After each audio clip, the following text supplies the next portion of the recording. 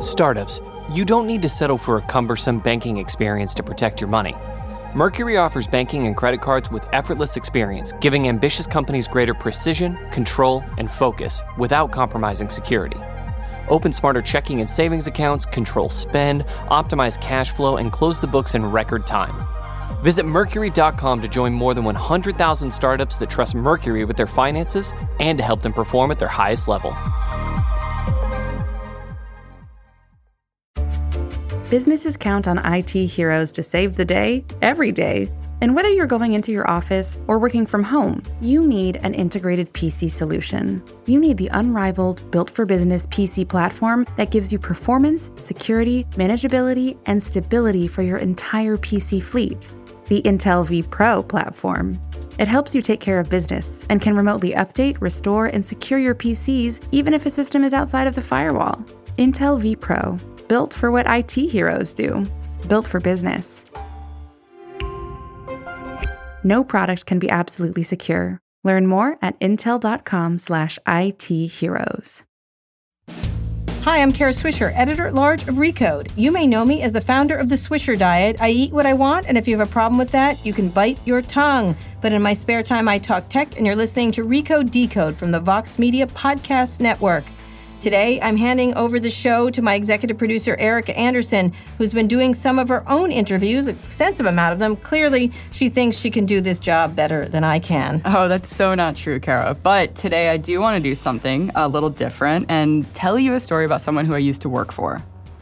Well, you used to work for a lot of people. You work for Twitter, you work for Google, you work for Katie Couric. Yeah. Who didn't you work for? Well, this story actually starts in Canada. So I went to the TED conference this year in Vancouver, and one of the speakers was my old boss, Twitter CEO Jack Dorsey. Yeah, I've heard of him. Yeah, a lot of people obviously were very interested in what he had to say, and I was too, given he was speaking about issues of abuse on the platform and Twitter's responsibility to users, which I worked on some 5 years ago when I was there.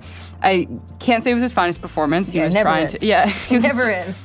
He was trying to explain some pretty complex things, but there weren't a lot of solutions. But he also seemed a little different. So here, I think we're going to play this short clip of that right now.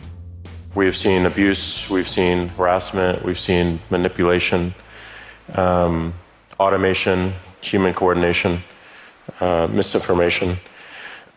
So these are all dynamics that we were not expecting 13 years ago when we were starting the company, but we do now see them at scale. And so a couple of days later, I read a story on CNBC that made me think about seeing him again. And it was called Billionaire Jack Dorsey's 11 Wellness Habits, from no food all weekend to ice baths. Oh, no.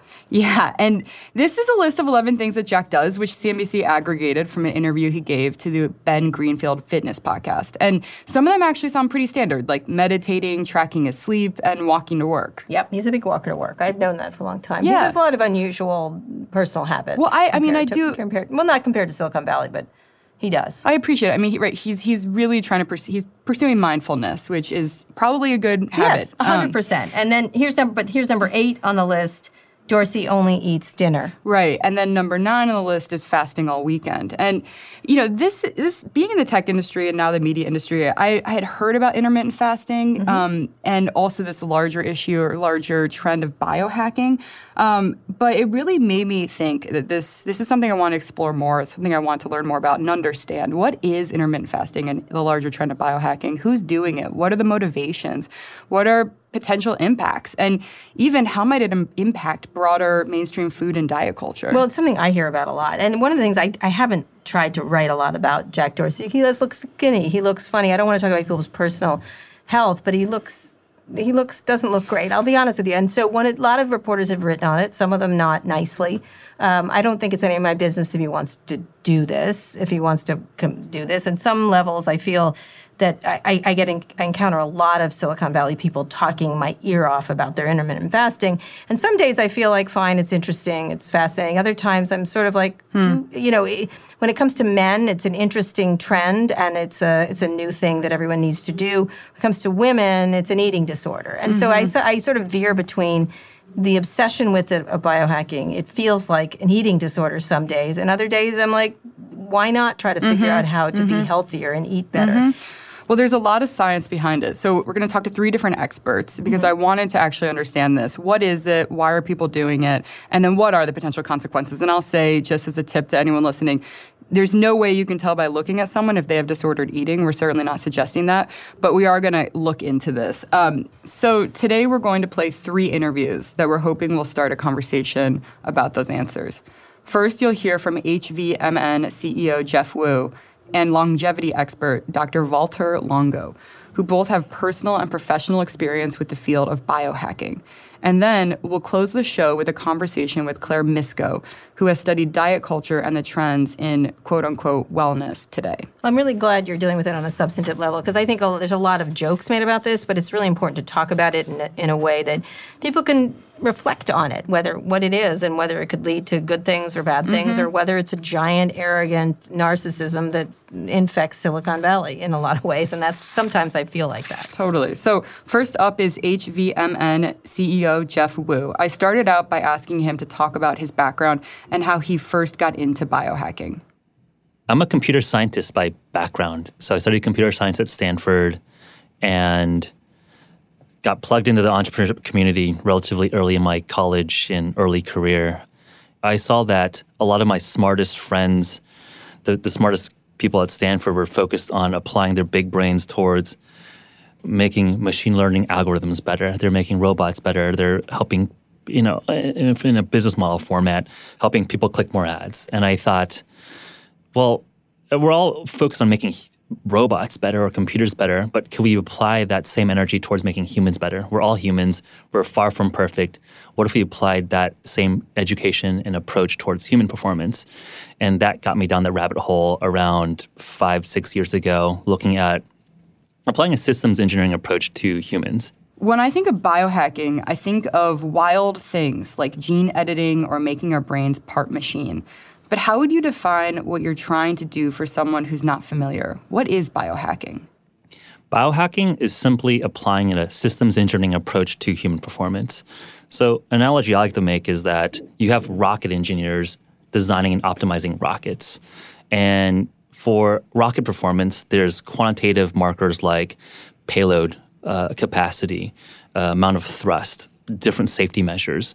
And these are all measurable, quantifiable things. Mm-hmm. And you can take that same approach where rocket engineers are designing rockets towards human performance. So human performance can be measured in terms of cognitive capacity, endurance capacity, different biomarkers or quantitative markers guiding or judging human performance. So simply the notion of biohacking is, okay, can we apply an engineering framework or a mindset into optimizing the inputs into the performance outputs of a human?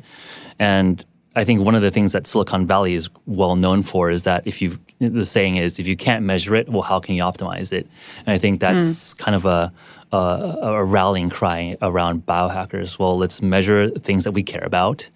Again, related to cognitive performance, physical performance, et cetera. And let's figure out ways to optimize it. So tell me a little bit about the company and the kind of work that you do and the people who are attracted to HVMN. Our company is a human performance nutrition company, and our flagship technology is our ketone ester drink. And the technology originated from an early 2003 DARPA program around enhancing U.S. warfighter physical and cognitive performance. And we took that IP, partnered with Professor Karen Clark over at Oxford University to commercialize our research and turn it into a product. So I think our core customers started off with elite performers, folks in sport, folks in military. But I think that in today's culture and I guess in today's culture, you have more and more of a focus and a realization that we can tweak and optimize and control our own destinies in some way. And that's who we're tapping into, this realization that nutrition is one of these inputs that is very important in terms of overall human performance, overall human longevity, overall human health span. And we want to empower people to take some responsibility into using these as tools. Okay, so there's people in the military or athletes who want to optimize their performance. And when you and I spoke before this about this earlier, you were talking about mental athletes. But tell me, what gets you excited about this field? I think what gets me really excited about this area is that I think it's fundamentally one of the most important, if not the most important things that we as a species have grappled with. And that is who we are and how do we be better versions of ourselves. I think that you have Roman emperors, Chinese emperors, Incan warlords all looking for the fountain of youth, looking to maximize the experience of our short time on this planet. And so I think there's a very ingrained human desire to understand ourselves and manipulate ourselves to best maximize our will around our environment. I think that's been shown across the history of our species. I think what's interesting now is that the science and the technology and the sensors and the inputs into the system of human performance is finally now getting to a point where it's no longer just this fantastical dream or this hallucination. This is finally something that we can rigorously, steadily work towards in terms of a technological innovation or technological progress. So that might be a long-winded way of saying that I think is a super important problem. And I think that also just ties in quite selfishly into the sense that I want to have more of life. I think most of us, if not all of us, want to have more of this great existence of being on this planet, being alive, being free to experience all the great things that are around us. So in some ways, like biohacking is a pursuit of optimal health, physical health, mental health. Let's just talk about intermittent fasting for a second, and which is when you eat within a certain window during a day. Yeah, perhaps one way to just couch it in the systems engineering approach towards what I think biohacking represents and stands for is that one of the ways to optimize a system is to control the inputs into that system. So your genetics are one variable in that system. Obviously, we don't really control our genetics, but maybe in 15 years we have CRISPR, we can actually use that as a variable. We don't really have that much control of around our environment. Obviously, we can move. We can, move to a better neighborhood. All of that, but some of the environmental pollutants that's harder to control. But what we can control is more under our control are things like nutrition, things like exercise, things like sleep patterns. And at HVMN, we really focus on nutrition. I think that's where we focus a lot of our attention, and we've built a large community around intermittent fasting and diet. Nutrition or fasting or diet isn't just standalone interesting. I think it's interesting because it is one of the most controllable variables within an engineering approach to optimize human performance. So much of this is driven from ancient practices, right? Intermittent fasting, and a lot of it is not new. It's kind of being packaged in a new way, which I find interesting. I mean, when you mentioning it's almost like biohacking is a new term for something quite old. No, I think that's a valid critique, but I would respond with the sense that I don't care what the origins are, right? I think end of the day, what I care about is if it works. And I don't care if that practice comes from, ancient religions, right? Like fasting's been part of almost every single major religion. And that's thousands of years of practice. Or if it's something like a ketone ester that was invented as part of a DARPA program in the early 2000s. I don't care what the origins are as long as it's safe and it's efficacious. But I would say that to respond to folks that think that biohacking is just like a repackaging, well, I think that that's it. That seems like a kind of a petty push, because I think the point of biohacking or this notion of a systems engineering approach is that you got to measure it, right? And I think folks that wrote the different holy texts that talked about fasting, they didn't understand blood sugar, they didn't understand blood ketones, they didn't understand H1Bs, these blood biomarkers, hemoglobin A1C, all these markers that are there's more access. There's more access to the data, right? I mean, this is a trend across Silicon Valley. There's more data, so there's more information to base decisions. So I think to hit on your point, it's basically taking, regardless of the origins of the techniques, just making sure it actually benchmarks against data. Mm-hmm. I think I've got one or two more questions. This just keeps coming up. I don't know how to frame it, but I'm just going to try, which is, playing God. So much of this conversation kind of feels to me like we're we're playing God. Like we believe we should live forever. Or there is this idea that we should expand our life. We should want more than we already have. How do you think about God in this work? I think you could make the argument that civilization, as it progresses, is approaching God in the sense that we, as a society, as a civilization, have built more and more technologies to manipulate the environment around ourselves and increasingly manipulate ourselves internally, right? Whether through devices or through biohacking techniques that go internally into the body itself. This is not new. This is not new to Silicon Valley rich people saying, hey, I want to be God. It's like, well, humans have always wanted to be God. Like, we've always wanted to approach God, whether through religious, spiritual pursuit or through physical. So I guess like I don't think it's a Silicon Valley like ego thing. I think it's like a human thing. But I think the question is that outcome that creates more happiness to the world? Interesting. Making more happiness for the world. That sounds good. But my last question for you is, what are the downsides? As someone who is a proponent of this, of biohacking, what would you say the downsides of doing it are? I think the downsides is arrogance. So, the definition that I have with biohacking is that one is focused on the data and optimizing different attributes, right? Like the different inputs into payload capacity, thrust, et cetera, and the human equivalents to that.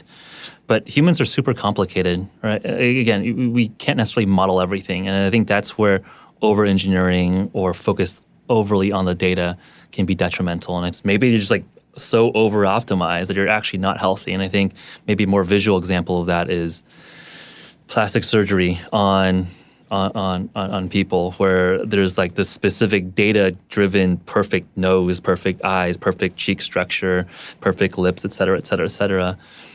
It doesn't matter if you're a man, woman. I mean, there's some theoretical perfect, and then you get the whole package at the end of the day, and it's like, there's something weird, intuitively, humanly weird about that outcome.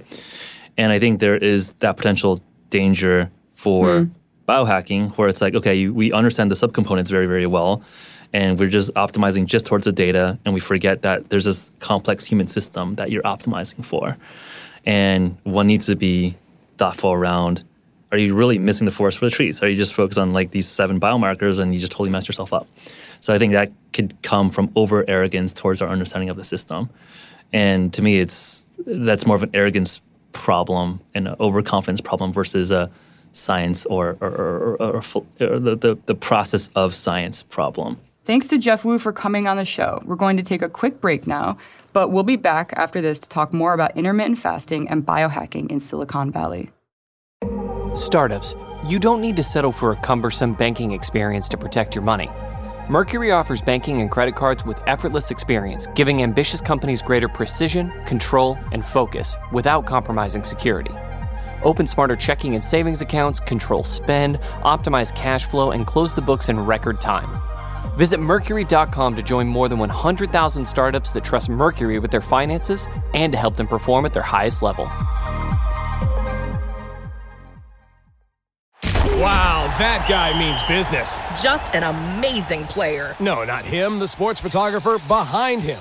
What? He has a business bank account with QuickBooks Money where he earns 5% annual percentage yield, so he's scoring big on and off the field. You might even say he's the MVB. MVB? The most valuable business. Making your money work harder. That's how you business differently. Intuit QuickBooks. Banking services provided by Green Dot Bank. Member FDIC. Only funds and envelopes earn APY. APY can change at any time.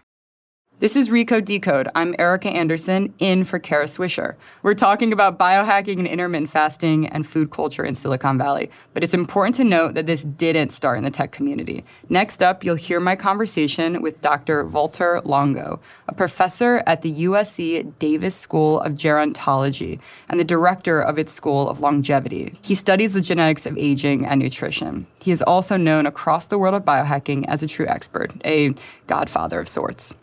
My whole life I've been really focusing on aging, first the genetics of aging, and eventually I focused on nutrition and aging. And so that's what I've been doing for close to 30 years now. So what about intermittent fasting? What is the idea behind it, and what does the research show about its effects on the body? Yes. So, well, first of all, I always say that intermittent fasting doesn't mean anything. Intermittent fasting, it could go from 2 hours to 2 months, right? So, what does that mean to be fasting in an intermittent way? It's like saying intermittent eating, right? It's the same, in a way, pointless term. Now we need to move away from words like that, and we need to move into what exactly is beneficial, what is the scientific evidence for it, and what are the problems associated with something like with the different forms, let's say, of intermittent fasting. And so you see that. I mean, I really spent good portion of 25 years in looking at, again, how do I get the benefits of these dietary interventions, which are very, very clear, without the problems. And I'm not sure that a lot of other people have put that kind of effort into avoiding the problems. I mean, I think a lot of people put effort into finding the solution, but not avoiding the problem. And so what we've done is to say, well, first of all, and also avoiding facing the reality, right? The reality is a lot of people, the great majority of people will not change their diet, right? They could change their diet temporarily, and in the long run, they'll go back to whatever it is that they like. Now, some people can change it, and that's what I just described before. I'm all for it, and people should absolutely try to have a longevity diet, an everyday longevity diet. But then, essentially, we say, what could work that doesn't make people without making people change their diet? And so the fasting mimicking diet, and it's really not intermittent; it's a periodic, need to do a basis. And what I mean by that, it's really anywhere from 4 to 7 days, and depending on the need of a diet that mimics fasting. What does it mean? It means that we have identified the ingredients that control the genes that control protection and aging. And that was the first, let's say, 15 years of my career. And then, the last 10, 15 years of my career, then we spent it saying, now that we know what the ingredients, let's say, the proteins and certain amino acids driving a pathway called IGF-1 and another one called tauroresis kinase, the sugars driving something called PKA.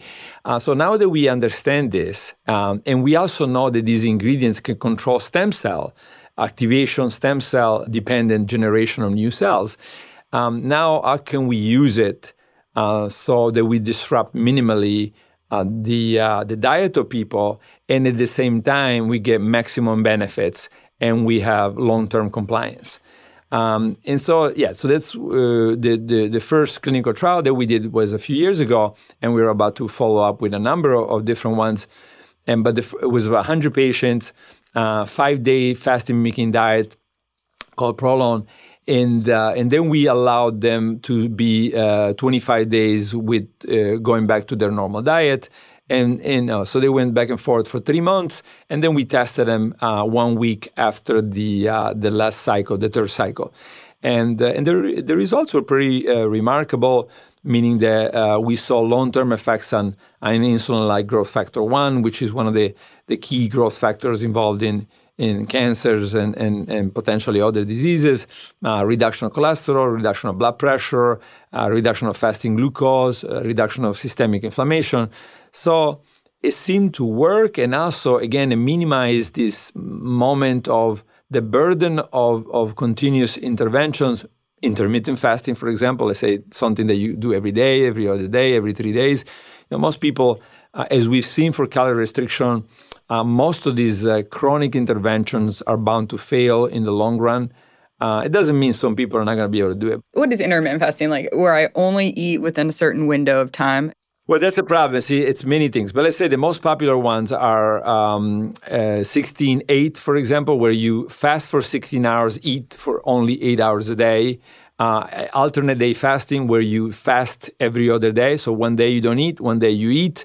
And some versions of it have maybe 400 or 500 calories on the day that you don't eat. So, and then there's something called 5-2, where for 2 days a week, usually non-consecutive, you don't eat. what I recommend is for sure the 12 hours. 12 hours on, 12 hours off. That seems to be a very, very good a basic rule. If you start eating at 8 a.m., be done by 8 p.m., and people that do that tend to do better or much better. Now the average consumption, Sachin Panda has shown, is about 15 hours in the United States. So people eat for about 15 hours a day. And I think some of the reason for that is this bad idea of recommending that people eat 5 or 6 times a day. And so people start spreading it out longer and longer, and eventually we got to 15 hours. So going back to 12 hours is a good rule. It's time-restricted eating. Going to 16 hours of fasting seems to be a bad idea. Why? Multiple reasons. One of it is over and over and over, including our own work, people that skip breakfast tend to live shorter and have higher cardiovascular disease. And now there are 3 or 4 studies on that. We have the same data. So, most people that do go 16 hours, they skip breakfast. Now you could argue, there are other reasons that the breakfast skippers do so poorly, but, that's not a good start, right? So, if you start with a shorter lifespan and higher cardiovascular disease, it's a bad start. Yeah. As you know, intermittent fasting has become somewhat trendy in places like Silicon Valley as a way to achieve maximum performance, to optimize the body and the mind. So I want to know, how do you feel about that? Well, I don't know. I don't like that idea at all. But certainly, we really focus on how to get people to 110 healthy. And maybe my second focus is what I call juventology, which is, can we get people to 70 young, 70 young and 110 healthy? That's really been our focus. Productivity, I think, if you're young or healthy and happy, you should be reasonably productive. And that's, I think, all we will focus on. Now I understand that, some people like to push it to different limits, and, I don't think it's a good idea. And but certainly, fasting, particularly fasting mimicking diets, but also for sure the 12 hours of fasting, it's going to keep you healthier, keep your mind healthier, and more productive. But again, I don't like this direction. I think that eventually people will burn out by trying to squeeze out of every day the maximum. We're not made to do that. And I think that you could do it for a while, but then you pay the price. I'm not a psychologist, but certainly I really like this idea of being respectful of tradition. I'm all for biohacking. We're molecular biologists. We've always done biohacking. That's at the center of our research. It's at the center of the fasting mimicking diet. But I always say, if you forget where you come from, if you forget these 3 billion years of evolution and the traditions, you're going to have a problem. It's just a matter of time. And that's, I think what's really the problem in Silicon Valley is that to assume that everything will go right or go your way. This is the problem that came from the pharmaceutical industry also. You take a drug and it's good for right now, it does this and that, but I assume it's going to be good for 30 years. Well, most of the times, that's not the case, if not all of the time, right? So eventually you're going to start to see the side effects.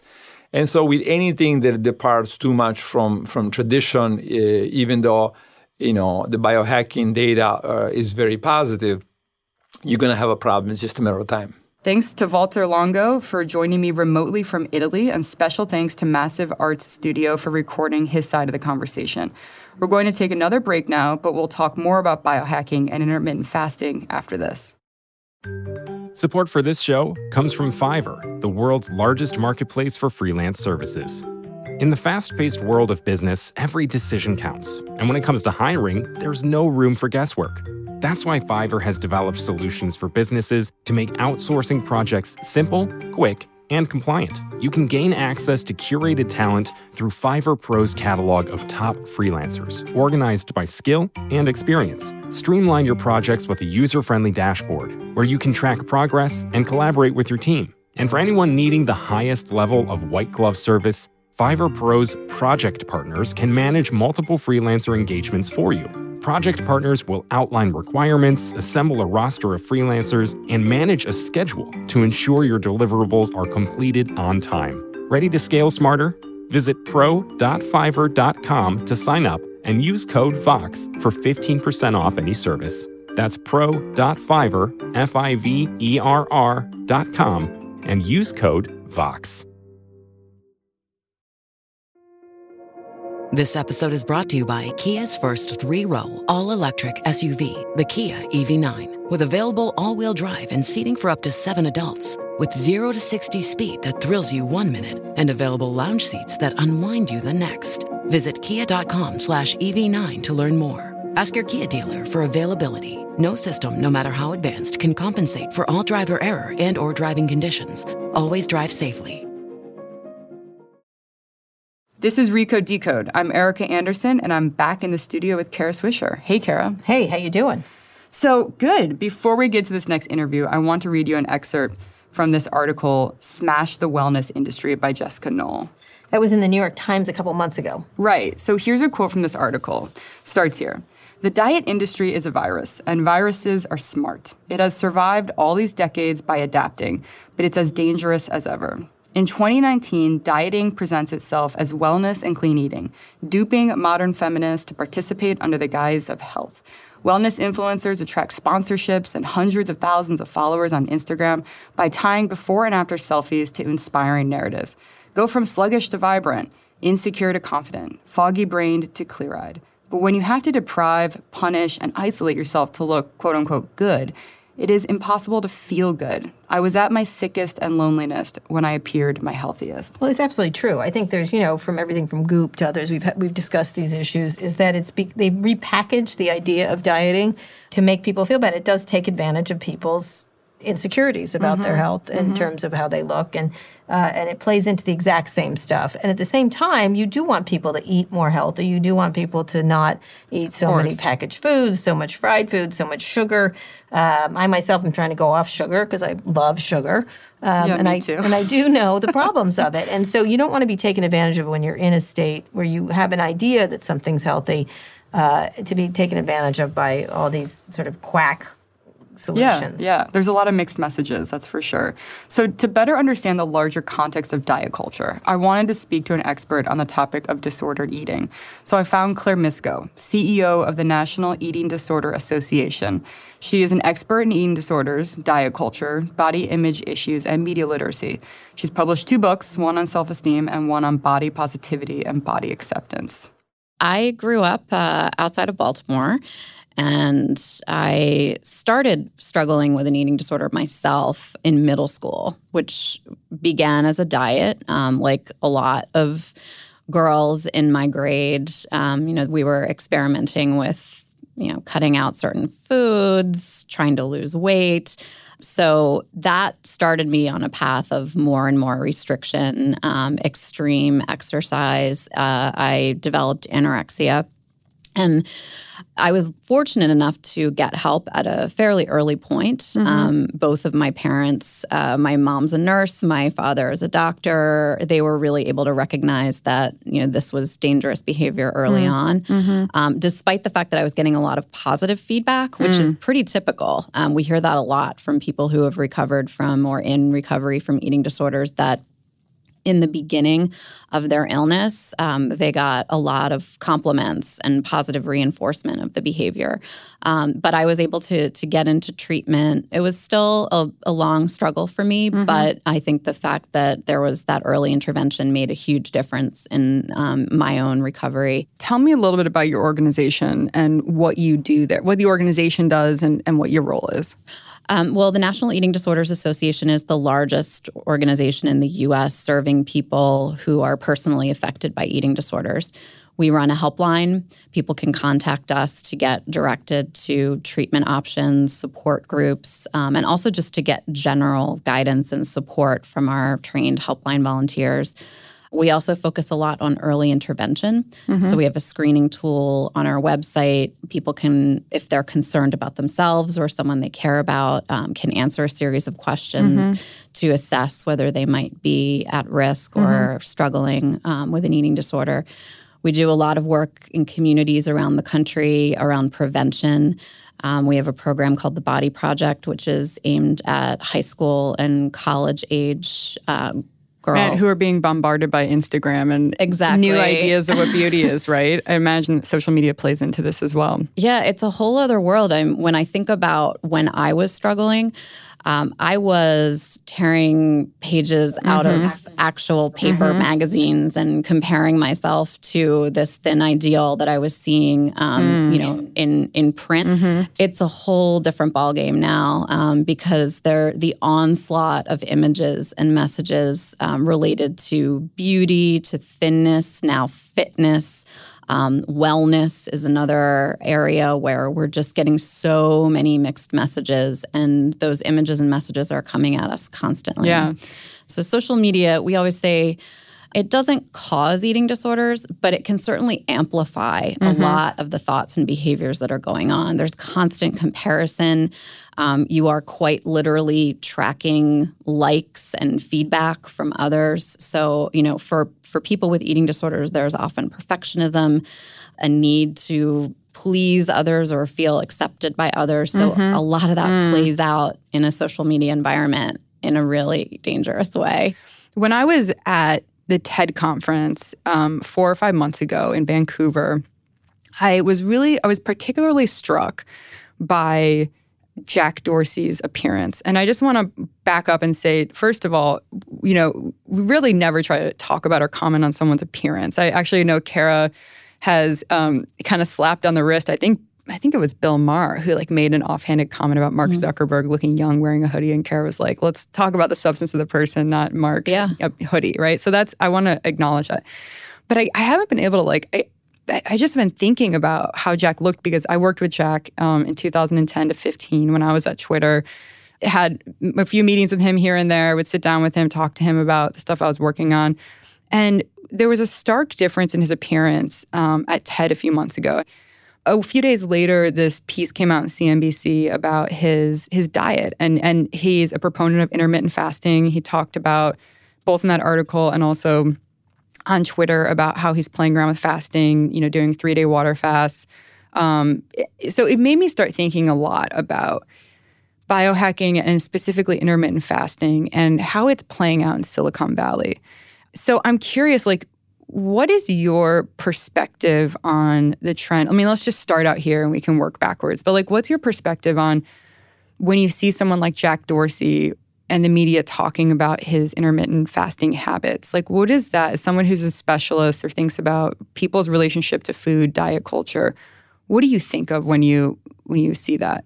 Well, it makes me very nervous because we know that fasting and calorie restriction and dieting are major predictors of disordered eating and full-blown eating disorders. Now, that's not to say that Jack Dorsey has an eating disorder. I don't know that, and we can't make that judgment call, not even by looking at him necessarily. I mean, there are many people who are struggling with these illnesses where you would not be able to tell by looking at them. But certainly, this idea of extreme restriction and being broadcast to such a wide audience, and as someone with the level of influence that he has, it is concerning. We know that 30 million Americans will struggle with eating disorders at some point in their lives. So there are people who are at risk or actively struggling or attempting to recover from eating disorders who should not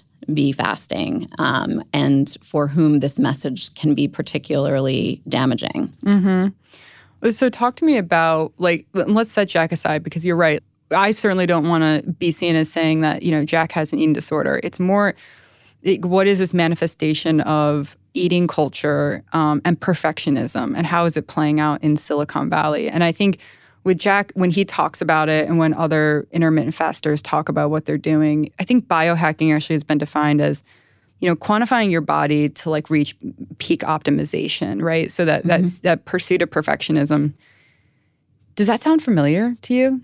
It does, which is why I said it. The promotion of intermittent fasting and the connection to biohacking and this conversation does mirror a lot of what we hear people with eating disorders or people who are concerned about someone talking about. This idea of trying to change their diet and their, life, quote unquote, lifestyle in a way to be healthy when in fact it's masking more serious disordered eating issues. So that is concerning to me. And the whole framing of food and eating as a way of achieving perfection or purity or optimum productivity, like all of this is very familiar language to myself as someone who works in the eating disorders field. And again, not everybody who fasts or, tries a fad diet is going to spiral into an eating disorder. But there are many people who are at risk who might go down a darker path by engaging in this. And the fact that it is so broadly, widely promoted and becoming such a part of the language in Silicon Valley is concerning to me. And there hasn't really been a lot of discussion yet about some of the dangers of this, which is really why it's of great concern to our organization. Talk to me about the dangers of it. Well, calorie restriction can lead to disordered eating. It doesn't for everyone, but we know that eating disorders are very complex illnesses. We talk about them as being biopsychosocial illnesses. So there's a lot of compelling evidence to show that there are people who are biologically, genetically predisposed to developing eating disorders. We also know that there are strong connections to other psychological issues, including depression, anxiety, substance use disorder. Many people with eating disorders have past histories of trauma. So there's the psychological component of this. And then, of course, there's the cultural and the societal influences. We live in a culture where there is so much emphasis on perfection and fitness and achievement. Specifically for women. Specifically for women, but I will say that, when we talk about 30 million Americans, that the estimated number of people struggling is 20 million women and 10 million men. So men do struggle with eating disorders. And there is an added layer of shame for men because these are issues that have for so long been defined incorrectly as girls' and women's issues.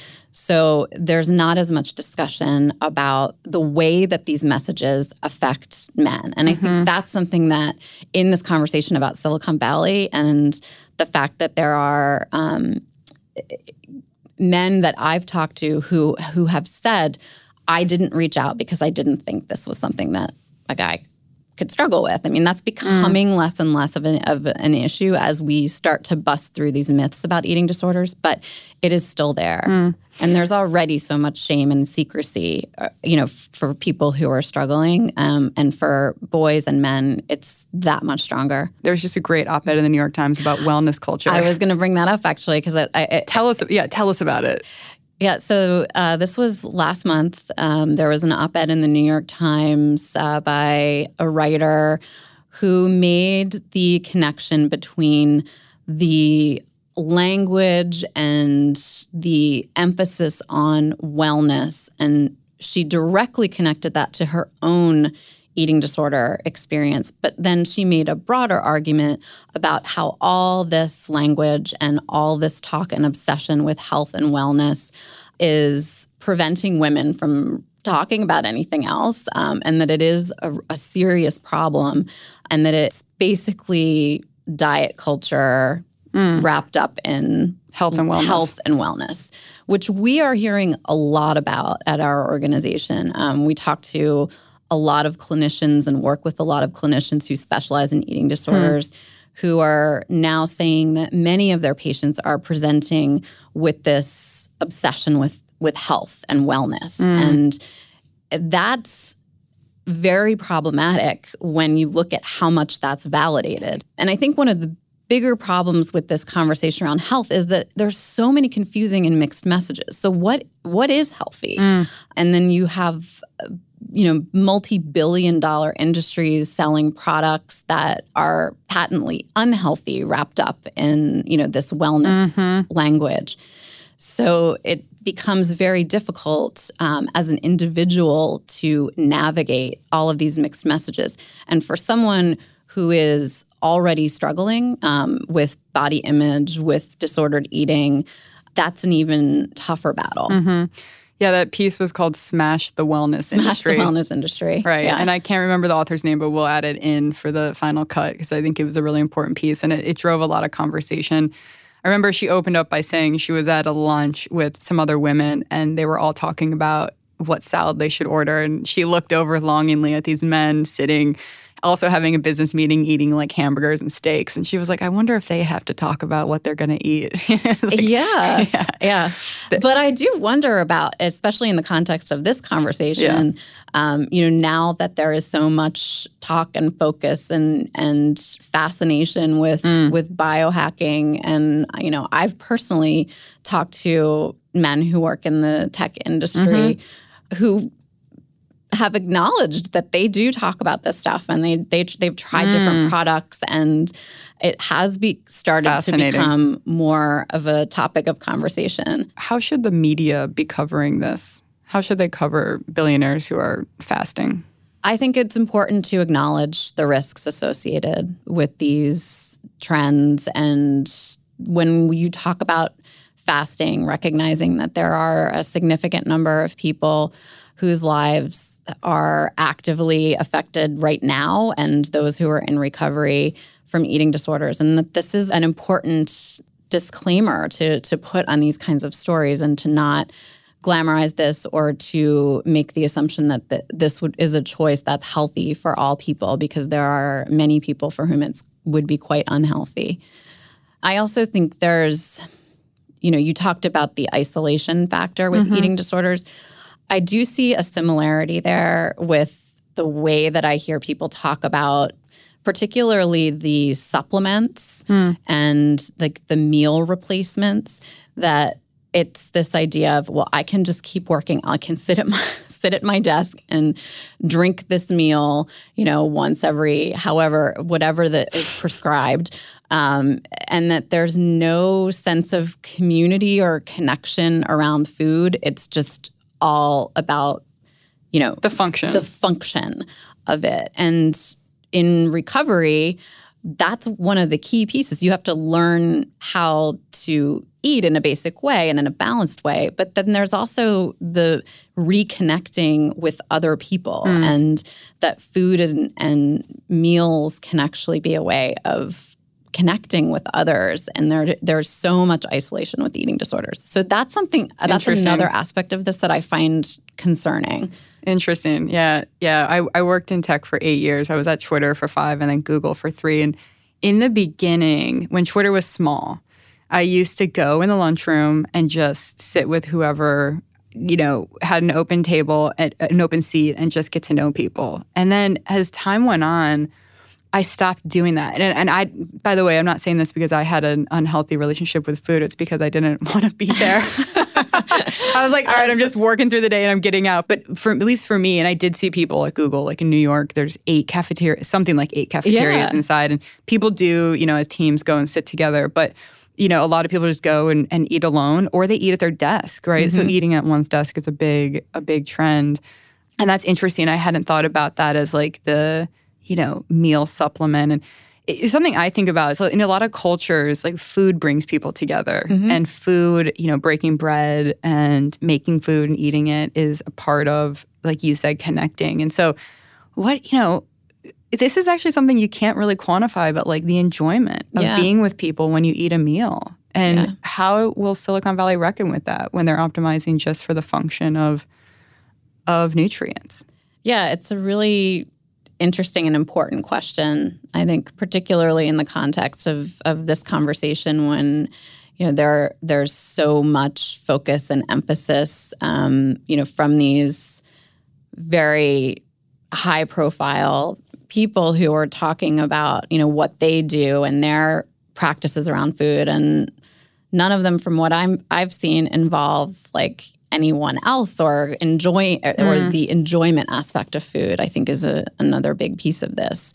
So again, it's not to say that everyone who sits at their desk and drinks Soylent has an eating disorder, but it's part of that larger conversation of how this attitude towards food and productivity is in some ways mirrors conversations about eating disorders. Yeah. It's interesting. I mean, I'm always interested in anything that gets like techified, that Silicon Valley kind of takes and is like, we've got a better way to do this, and that happens in so many ways. Important advancements in health and culture and information have come out of the Valley. But it's always interesting, and I think worth a beat to stop and ask about other parts of our culture that are being impacted, and specifically this pursuit of maximum productivity, the role that food plays, I think is really interesting and worth a deeper look. So I appreciate you coming on to talk about this. Before we end, like, what else? Is there anything else like we didn't touch on that you think is really important to say? Whether it's, we will at the end of this like link to resources on Vox.com for people who might be struggling. But is there anything just generally you want to hit on that we haven't talked about? Yeah, we've covered a lot of ground. I would add in the conversation around health and wellness, there is so much talk about health and wellness and what that means and what that looks like and what products you need to buy and what diet you need to go on in order to achieve health. And I think we really need to talk about how we define health.